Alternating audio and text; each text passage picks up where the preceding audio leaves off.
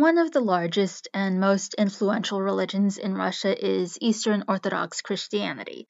Officially, there is no state religion today, but Eastern Orthodox Christianity was once upon a time the official state religion.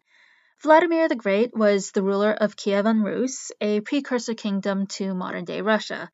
Slavic paganism was the predominant religion in the area, but by no means the only one. Norse paganism, Judaism, Christianity, and Islam also had footholds in the area. Vladimir was in search for an official state religion, so the Jews, Muslims, Western Catholic Christians, and Eastern Orthodox Christians sent representatives. No word on whether the pagans sent anyone. In the end, Vladimir chose to make Eastern Orthodox Christianity the official state religion for a number of various reasons, but part of the selection had to do with food. Judaism didn't allow pork and a number of other things, and, well, Vladimir liked having a varied diet. Islam had the same food restrictions as Judaism, plus a prohibition on alcohol, which really didn't go over well.